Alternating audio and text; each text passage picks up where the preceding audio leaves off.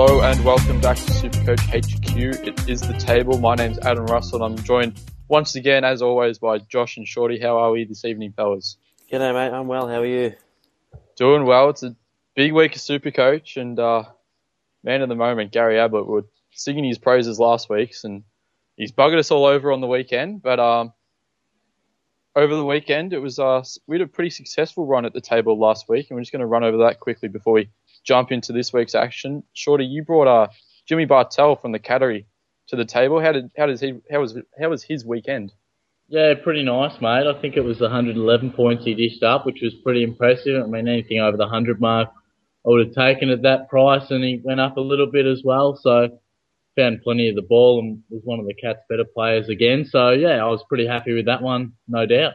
Yeah, super consistent. He scored 300s in a row now since coming back from injury, and he's broke even. It's still 83. So if you're looking for a forward this week, as well as maybe a midfielder, Jimmy Bartel is looking very tasty still at this stage. But Josh, how did your boy go over the weekend?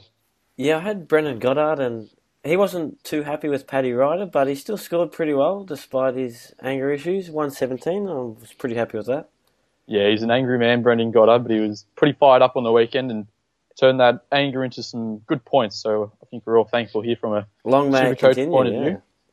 Yeah, and I brought James Kelly to the table last week, and he had a really good weekend at his price. He was looking too tasty to pass up, and he put out 102. So I think that's probably the first week in the table history that we've all nailed our picks. So just a pat on the back to ourselves there, fellas.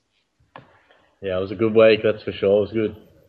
Now this week's action, I'm pretty sure a lot of teams, they'll be stuck with Ablett and they're not too sure what to do with him. So we're going to bring some midfielders to the table this week.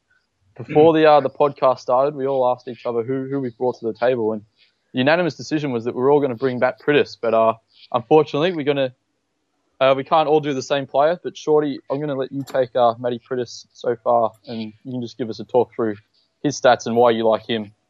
No worries, thanks for that, mate. Yeah, definitely, he seems to be the front runner in regards to replacing Ablett, and for good reason. His numbers read beautifully. He's scoring hundreds left, right, and centre. He's very consistent. I mean, 3 scores under 100 in the first month, but since then, his lowest score is 98, which was 2 weeks ago, and he just, he can go big, as shown in that 196 he had earlier in the season, but the best thing about him is you can almost lock him in for 110 plus week in, week out. He wins plenty of contested footy. We know what he can do there, dishes out the handball. The Eagles are going fantastically and still have 5 games at home as well, 4 against opposition clubs, and of course the Dockers, they're the away side there, but of course played at Subiaco, and he'll be a popular guy to bring in, I would say. He's priced at $5.92, and it's just a matter of, don't even worry about the price. Most people won't have the chance to use any more luxury trades probably after this week. You want to hold a few. So, of course, Gazza being at the price he was, you can bring in whoever you like, and it's just got to be the guy who's going to score the most points. I think Priddis is definitely the man. Even backing that up, what is it, round 22 is our league grand final. They've got the Crows there, the Eagles, and his points just read beautifully. I think he's scored last 5 times. He's gone 128, 115, 129, 129, 110. You've got to go back to 2011 since he didn't score 100 against the Crows, and even then he got a characteristic 96 that he doesn't let you down too often. So a pretty good case there. I'll let you guys delve into it as well a little bit because, of course, you'll probably bring him for Ablett, I would say, as well. So a great pick there, I think. Yeah, if I wasn't sold already, you've definitely sold me there, Shorty. Just going to touch on a couple of other things. Only in 11.2% of sides. So we talk about how he goes under the radar in the AFL competition, but he's also going a little bit under the radar in Supercoach circles. 5th highest average at the moment. And if you read a little article on the Herald Sun today, he's known as the pressure king. So I think it's about time that Matty Priddis spent some time in the sun. When he won that Brownlow last year, we all thought maybe it's time he gets recognised, but he hasn't really. But Josh, what do you like about Matt Priddis? Yeah, you're right, mate. He doesn't get the recognition he deserves, even after that Brownlow, which was a little surprising, I thought. The thing I like, obviously this week they play the Suns, and as you touched on there, Shorty, he scored 196 against them earlier in the year. So he's got form against the sides, and their run home is pretty good, the Eagles, because they've got a nice fixture this year. So he's a very safe pick. Yeah, so we got Matty Pritis there. He was the front runner, but Josh, you're going to bring in maybe a point of difference. We know you love him, but who are you looking at as an alternate option this week at the table? Well, yeah, seeing as though Matty Pritis was taken, and I wanted to go for someone a bit cheaper, and that man is Adam Treloar from the Giants. Now, they've been going really, really well this year, and with Dylan Shiel out, it's Treloar and Ward doing most of the work in the midfield. He's been scoring well. He has 6 scores over 120 this year, that's right up there, and that's an elite category. And he's excellent at tackling. He got 11 against North Melbourne in round 12, and if you find a midfielder who can tackle consistently, they're easy points because it's guaranteed. Good tacklers are almost always good scorers.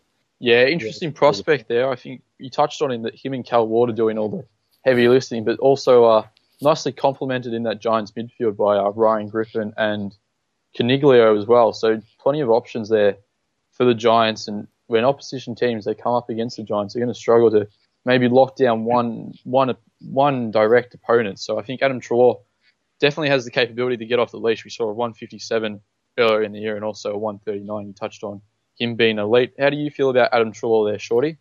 Yeah, you touched on a couple of numbers I was going to bring up there, mate.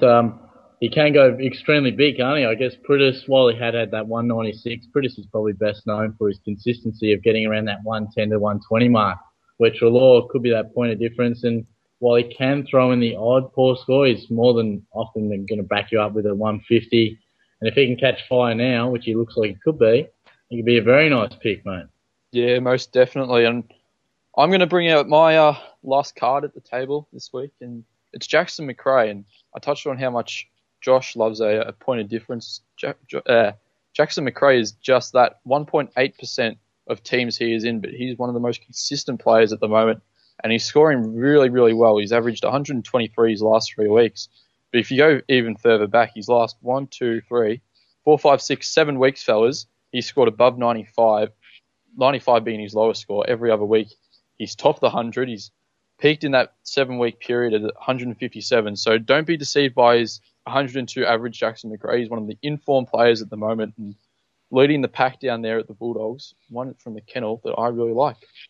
He's a great story, isn't he? And I think the Dogs have really benefited from him since he was dropped earlier in the year after the Dogs lost to the Saints. And Luke Beveridge said, look, no one's guaranteed a spot. He was one of the ones who got cut, and credit to him, he's come back in and he's probably playing the best footy of his career to date, I would say. Really like Macrae there, mate. I've got him managed to snap him up in the draft that I'm in with some of the mates early in the season, so I've seen his scores up close, and he's caught fire, no doubt. I think you hit the nail on the head when don't let the average sort of deceive you. He finds the ball as good as just about anyone in the competition. He can rack up 30 quite easily, and definitely a great option. That 3 to 5 round average says it all. Yeah, definitely. And he's got the Bombers this week, and I know from personal experience. So at the moment, we are letting a few midfielders off the leash, and especially how poor our contested ball has been. So I'm expecting a very big score this week from Jackson Macrae. So if you fancy a dabble in maybe one of the more unique options around the Supercoach tables, I'd like Jackson Macrae. So definitely worth a look there, fellas. That's it, man. And if you can't take a gamble at this time of year, then you're never going to be taking gambles, are you? So I think no risk, no reward. May as well take a punt. Yeah, it's all part of the fun at Supercoach HQ. But I think that's a wrap there, fellas. Good week and good luck on the weekend. And hopefully everyone out there, your trades benefit you, and we've helped you out a little bit here at the table. Hopefully another good week for us then, guys. Definitely. Thanks for that, guys. As always, remember to check out all the content on Supercoach HQ and also tune in later for the week when we do our weekly podcast. We wrap up all the big talking points of the week.